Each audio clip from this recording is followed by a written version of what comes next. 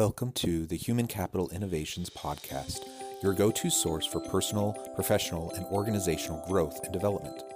We hope you tune in often for all things people management, organizational development and change, organizational leadership, and social impact related. Maximize your personal and organizational potential with Human Capital Innovations Podcast.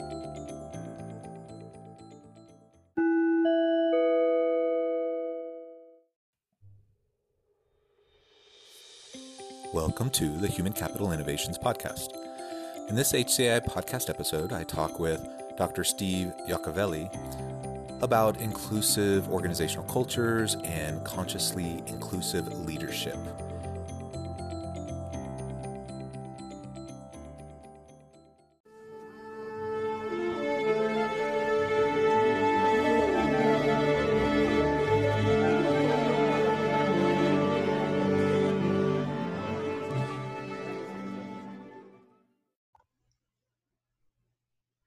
Steve Yacovelli, welcome to the Human Capital Innovations Podcast. Thank you, John. It's great to be here. Yeah, I'm really excited to have the chance to talk with you about leadership and inclusive leadership today. I think this is always an important topic, but I think particularly relevant given that it's Pride Month and given that the nature of kind of the broader societal topics and discussions that are happening right now, and as leaders are trying to consider how can we better be supportive of our people and creating safe environments so everyone can be their whole self in the workplace. For my listeners, Dr. Steve Yacovelli is a hardworking, creative, and energetic professional with over 25 years of experience in learning and development, e-learning management, leadership, change management, diversity and inclusion consulting. He has an MA in education policy and leadership development and an educational doctorate in instructional technology and distance education. He's a published author. Competencies include change management, instructional design, instructional systems design, leadership and organizational development, diversity and inclusion, classroom facilitation, strategic planning, educational marketing and administration, computer-based training, web-based training, SAP, e-learning, professional public speaking, and keynote speaking. A really great background. And many of those things that you are interested in and passionate about are things that I'm interested in and passionate about. Woo. Yeah, that's always wonderful. Before we move on and dive into our discussion, is there anything you would like to add to help the listeners get to know you better? Yeah, John, I think, thank you for sharing that. Thank you for the intro. I think to kind of summarize all that stuff is I'm a development professional that wants folks to be better than when I first met them. And that could be whether that's their leadership awesomeness, that's their understanding how to create an inclusive culture, that's the change management piece, whatever that looks like. I've always, if I look at the thread of all the experiences I've had, it's really just trying to help people be their best selves. And I think that's a nice way to summarize where my passion is and kind of where I focus my energy. That's wonderful. That's a great way of framing it. And that's really what drives me too. I want to help people maximize their potential. I want them to be their best selves. And just as a little aside, with your educational background, it just reminds me of when I was trying to figure out what I wanted to do with my educational background. I really wrestled with, I originally came into this space with interest in training and development. And I wrestled with how and where to do that. And I eventually decided, I wanted to keep a foot in the practitioner door, but I also wanted to go the academic route. And when I decided I wanted to go on to do a doctorate, I really wrestled with what kind of program do I do? What kind of degree do I do? And I was really close to choosing the instructional technology, instructional design type of focus, leadership development focus. And that's largely what I do now, but I ended up doing a PhD in sociology with a focus on work.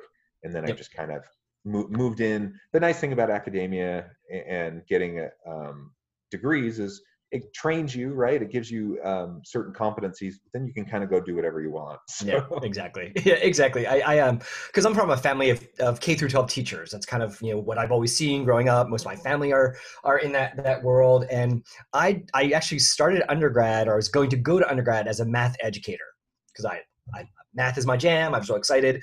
And then I did theater in high school, and this woman who was a year ahead of me came back to see like some show we were doing, and it's like, how's college? She's like, it's great. I'm a communications major. I'm like, what's that? And she's like, well, blah, blah, blah, blah. We do public speaking and we do this. And I'm like, that sounds more fun than math. So I changed before I even got on campus. And I'm actually so glad I did. Not that I, fault any of my family or our educator friends in the world, but this was a way, I didn't know it at the time. It's where God, universe, Buddha, Allah, insert your picture here, guided me down the right path, because I'm still an educator, but I play in the corporate side. And I've dabbled in academia for a while, kind of like a hot minute, I like to say. But I so love the corporate setting. I love the organizational setting, and just the nuance of working it primarily with adult learners, especially in that workplace context, is kind of my jam. awesome. And well, I need to add now that you said math education, because that's what my wife does. Hey, nice. So Love it. lots of connection points here. Well, that's beside the point. We could talk more about that offline, but today I really wanted to focus on inclusive leadership. Mhm. I think it's so important, as I mentioned kind of in the introduction, that we need to create safe places in our organizations where everyone feels valued, welcomed, where everyone has equal opportunity to contribute, and everyone feels safe, and that they can be their genuine selves in the workplace. And that hasn't always been easy No. for a lot of individuals. I would like to think that it's getting better and better, but it's still really hard for a lot of people, and there's a lot of work to be done. Um, so maybe let's start off with that, thinking of leadership generally, but Sure. how can leaders start to create a workplace that's more inclusive and more safe for all of their employees? Yeah, it's a great question, John, and it's when I've really been, I finally found the sweet spot, the intersection between all the leadership stuff I've been doing over the years, and then the diversity and inclusion and belonging stuff, and kind of that intersection of what I affectionately call being a consciously inclusive leader. And you hear a lot of conversation like unconscious bias and things, and I used to teach that. Years ago I worked at Disney, and which was a great experience. I was like an internal consultant, and that was one of the topics we would always talk about. And I remember very, very distinctly one of the workshops very early on, kind of in my experience in this particular topic, and we were doing this workshop on unconscious bias. And I remember this person kind of sitting there, back of the room, arms folded, and I'm like, do you have something to share? Yeah, well, if it's unconscious, I can't do anything about it, can I? Oh well. And it really like slapped me in the face, proverbially, like, oh wow, that's a really interesting attitude. Obviously that's not the attitude we want to promote. And so it really just got me thinking about unconscious bias, and I started using the phrase being consciously inclusive, and then of course tailoring that from a leadership perspective, because it starts with the leader. And I define leader, in my latest book, Pride Leadership, I define leader as really anybody who has influence in the workplace.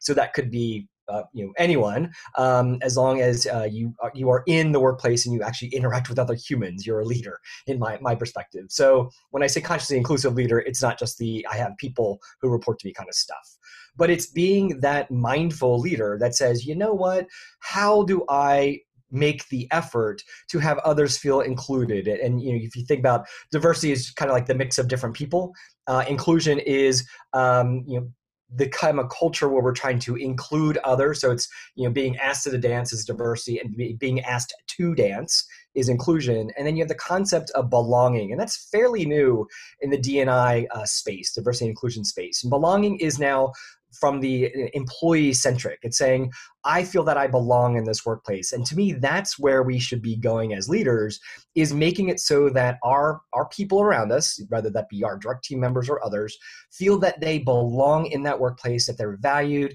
that their authentic selves are honored for that different perspective that they're bringing to the table. And I think that's the cool spot, and really where there's a lot of great work that we can all do together. Absolutely, absolutely. Um, so I'm curious, you've worked with lots of organizations on these topics. Uh, I've really liked your story about the individual at the back of the room who said, "Well, what can I do about it?" I was in a training session. Well, this was maybe 5 years ago now, where a leader brought in someone to do um, unconscious bias training, and that was like not just one person in the back of the room. It was like 75% of the people in the room were that person, Right. and it was just awkward and uncomfortable, and nobody seemed to be well, there were some people, but most people didn't seem to be particularly open um, No. to the type of discussion that was being had, and so it was sad and frustrating, and I wanted to see more. Hmm. So what's been your experience in going into organizations and helping to break down some of those barriers? I like how you frame, um, your alternative to unconscious bias, in the walls that people might put up, where you call it consciously inclusive leadership. Yeah. But what do you do to help break down resistance and help people get outside of themselves for a moment, so they might be Hmm. open to some self-discovery? Yeah, and that's a fantastic observation and question, because you're right. A lot of people, if you're going on quote unquote unconscious bias training, you're going in and telling people that they're racist or sexist or some ist.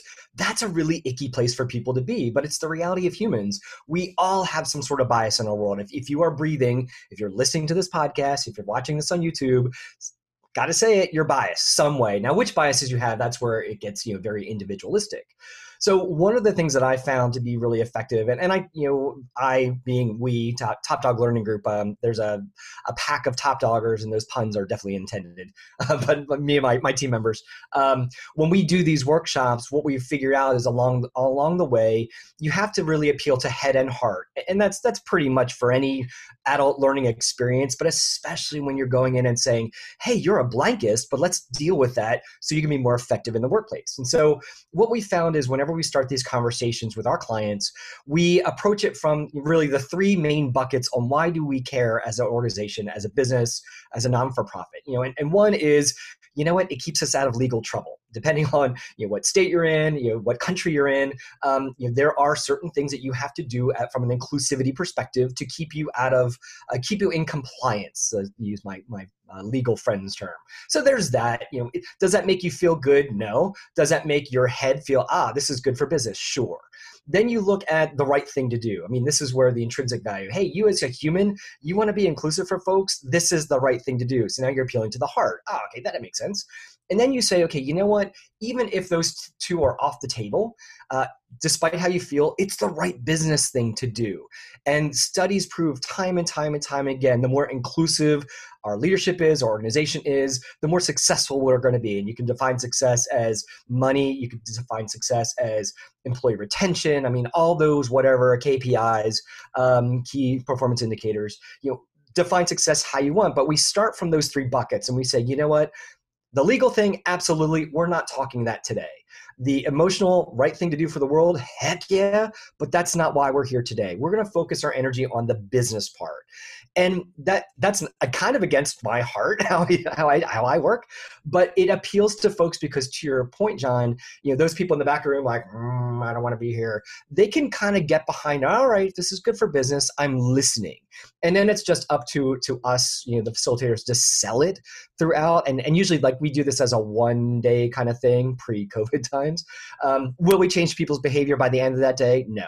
But will we give them a heightened sense of awareness that they can take and do something else with? Absolutely, we can. And that's kind of the goal we have of the day.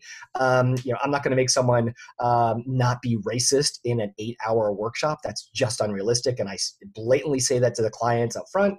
But if we can get them at the end of the day to say, you know what, this was worth my time, and I'm now going to go out and do some of the things that Steve and his team told me I can play around with to de-bias myself, yes, then we got to win on that one.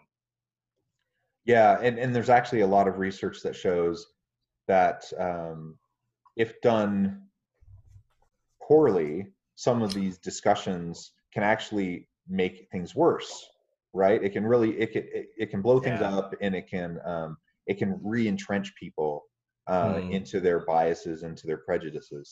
So we do need to be careful with that. And I agree with you. I wish that people would just, be intrinsically motivated Mhm.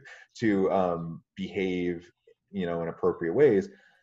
But frankly, I don't really care why people do good things as long as they do good things. And if I if like that. people will just behave well and Yeah. not behave in prejudiced ways, and try to find ways to uh, to address microaggressions and other Hmm. things like that, then that's a win for the business. And Yeah. if that means I have to frame it in terms of the business case of diversity and inclusion and Yeah. belonging for those people that are more resistant, then so be it. Yeah. That's the step in the door. You get your foot in the door, and Yeah. then as people start to live it and they start to have more positive interactions with Yep. people of difference, then they're able to change their thinking. Their thinking might lag their Hmm. behavior, if we can put the proper incentives in place, I guess.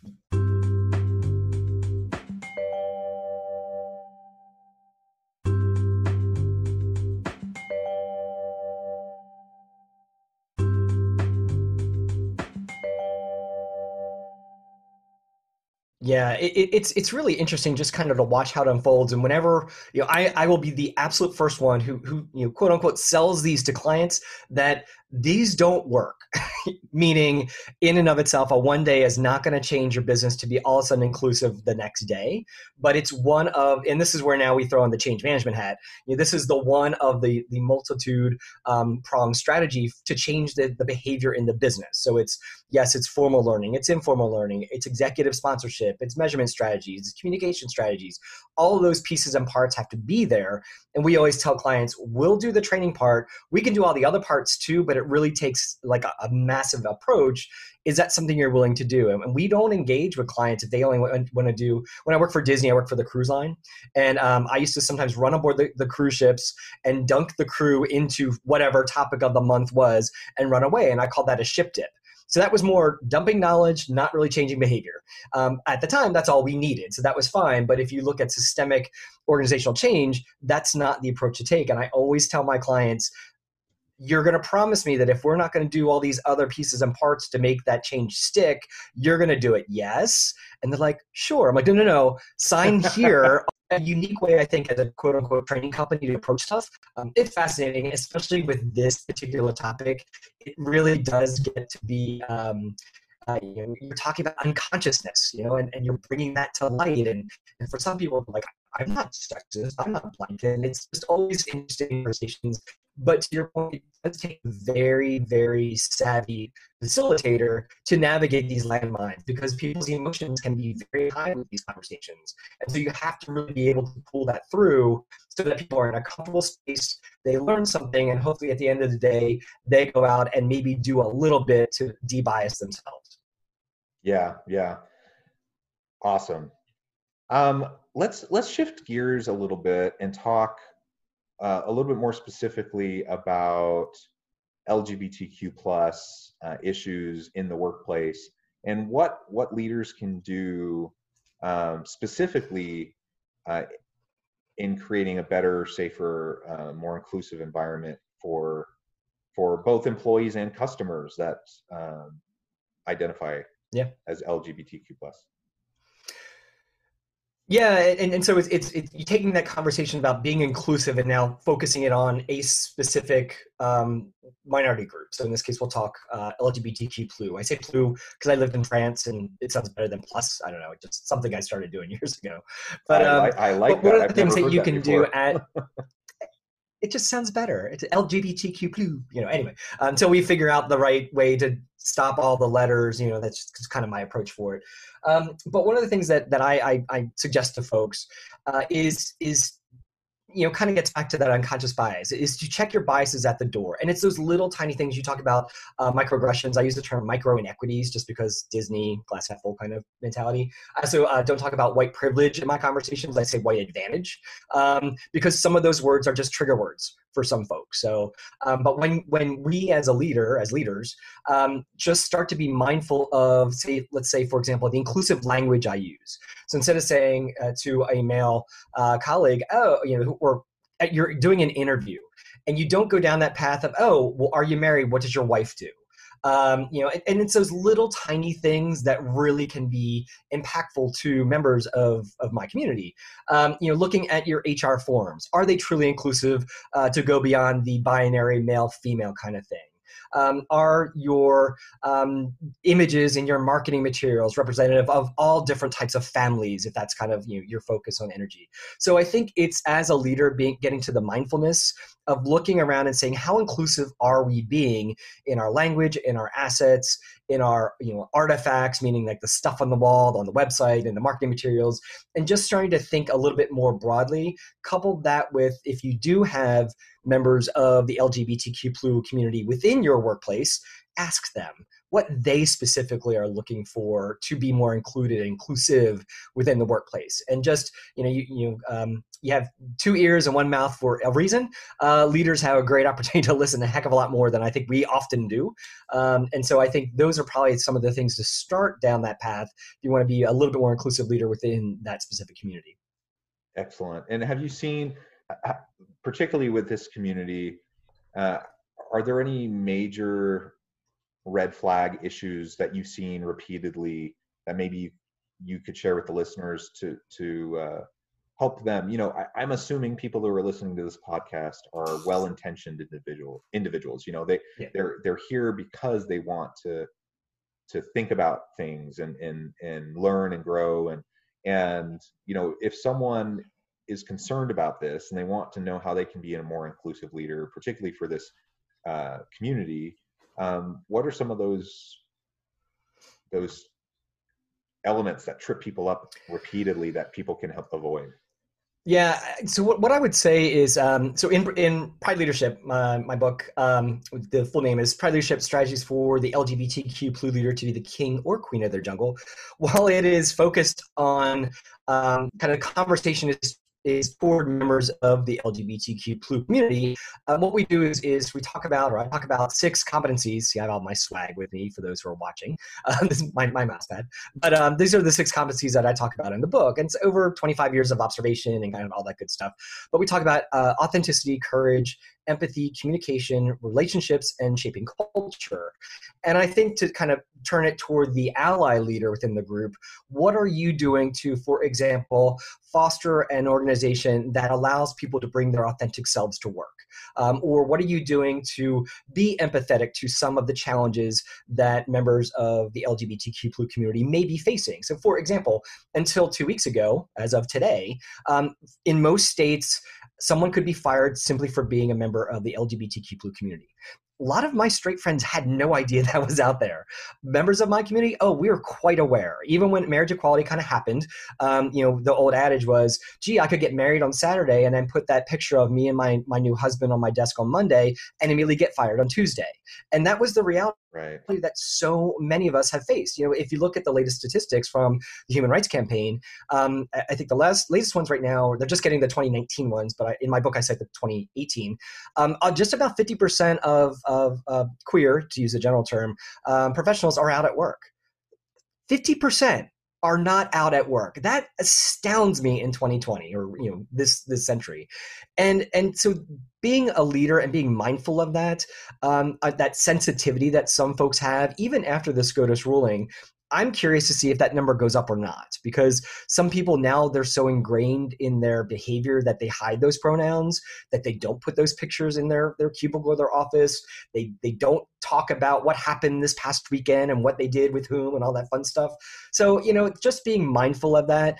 And I think a smart leader who wants to be inclusive makes it very well known to all of those around them that this is a safe space. This is a place where someone can be their authentic selves, regardless of who that is. And yes, you're going to honor that and support that as a leader as best as you can. I think that's wonderful. And I truly hope that we can continue to make some steady progress in the right direction here. You talked about the recent Supreme Court ruling, which I was very pleasantly surprised by. Me too. I did not see that one coming, and so I was very happy to see that. And that's one step, right? One step Yeah. down the road of equity and inclusion. But we still need to do so much more. And I get it. It's really hard for people who maybe they haven't had a lot of interaction that they're aware Sure. of with people of the LGBTQ plus community. Maybe they grew up in a different time where there were dominant, social narratives that were ingrained in their head that drive some of the prejudices and Yeah. biases that they have. I get that. But we don't have to feel resigned to that. Correct. We can continue to progress and move forward in a positive way, and just respect the humanity of everyone around us. Yeah. It's not a complicated notion to just treat everyone with dignity and respect, regardless of what their background is, regardless of a whole slew of demographic factors or characteristics. We just treat everyone with dignity and respect. We create a safe place at work where everyone can be valued, where everyone can feel a true, genuine sense of belonging, where everyone has an equal opportunity to contribute, where there is equity. That's what's good for companies. That's what's good Yeah. for society, and we need to just keep doing the work to get there. Yeah, I totally agree with you, John. And I think too, as a smart leader who wants to be inclusive, is take the next layer back and understand the concept of intersectionality. So just because I'm a white gay dude, well, that is part of my experience. My colleague might be a black lesbian. So those different pieces of her identity and my identity shape our individuality. And I think it's just being mindful as a smart leader to not do that broad generalization that all gay men need this, all bisexual women need that, and all trans people need this. And so it's really being mindful. I look at my friends of color, and who are members of my community, but they're going through a lot of different stuff right now, and they have been for times before. And so what is it that I can do as the white cisgendered gay guy to support them within my community and beyond? And I think it's just to your point, let's all just support each other, whatever that otherness means, and just go from there. And sometimes that just starts with how are you, checking in on people, and without being intrusive, and then it's what can I do for you today. And that kind of servant leadership idea, and that's not new to by me or anything, but just that nuance of it in today's context can go extremely far as being a consciously inclusive leader. Absolutely, absolutely. Well, it has been a true pleasure talking with you, Steve. The time has flown by. I wish we had more time. But before we end this episode, I do want to give you a chance to talk about your company, Top Dog Learning Group. Yeah. Help the listeners know a little bit more about the company and how they can reach out and connect with you and find out more about what you guys are up to. Yeah, thanks, John. So as John said at the beginning, Top Dog Learning Group is a learning and development, change management, diversity and inclusion consulting firm. We're based in Orlando, Florida, but we have top doggers all throughout North America and beyond. The types of things that we do are pre-COVID, we would go to places and do workshops and seminars for folks. We actually, because of my background in instructional technology, distance ed, the pivot was very easy. We actually have been doing that already. So we have both self-paced as well as virtual classroom type programs that we do on all these topics. We help folks think about being more consciously inclusive within the work context. So that could be like a diversity audit we do and things of that nature. And then really just helping organizations be more effective from a leadership perspective. Those are probably the highlights of some of the stuff they can do. And you can find out more at topdoglearning.biz. We're old school. We don't do the .com, but if you forget and do .com, .com will still get you the right spot anyway, but it's .biz is how we do it. Yeah, excellent. Well, I encourage listeners to reach out to Steve or a member of his team. Look him up. I'll include your LinkedIn bio in the show notes, and just get connected. I really, truly believe this is such an important topic. I mean, the intersectionality that you were just talking about is key. And we're, Mm-hmm. man, right now, this has been an interesting year. This has been a tough year. And my heart goes out for people of color who are dealing with all of the turmoil right Mm-hmm. now. But my heart goes out to members of the LGBTQ plus community. And really, we can do better. We need to do better, and we can support each other. And there's lots of ways that we can go about doing that. And Steve, I really appreciate the work that you're doing to help move the needle in this regard. Thank you, and thank you for being an ally. We all need those allies in all of our groups, so thank you for that. Well, I try. I am a good ally. Thank you. It's been a pleasure, and I hope everyone has a wonderful rest of their week.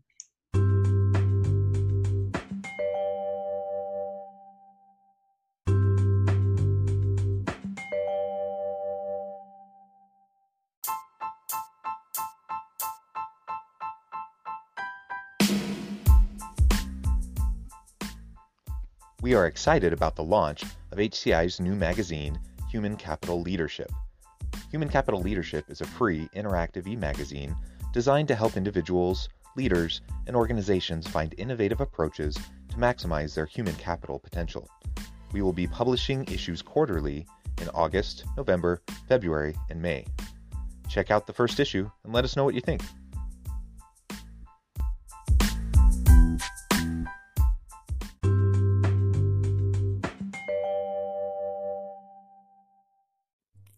Thanks again for joining us for this episode of the Human Capital Innovations Podcast.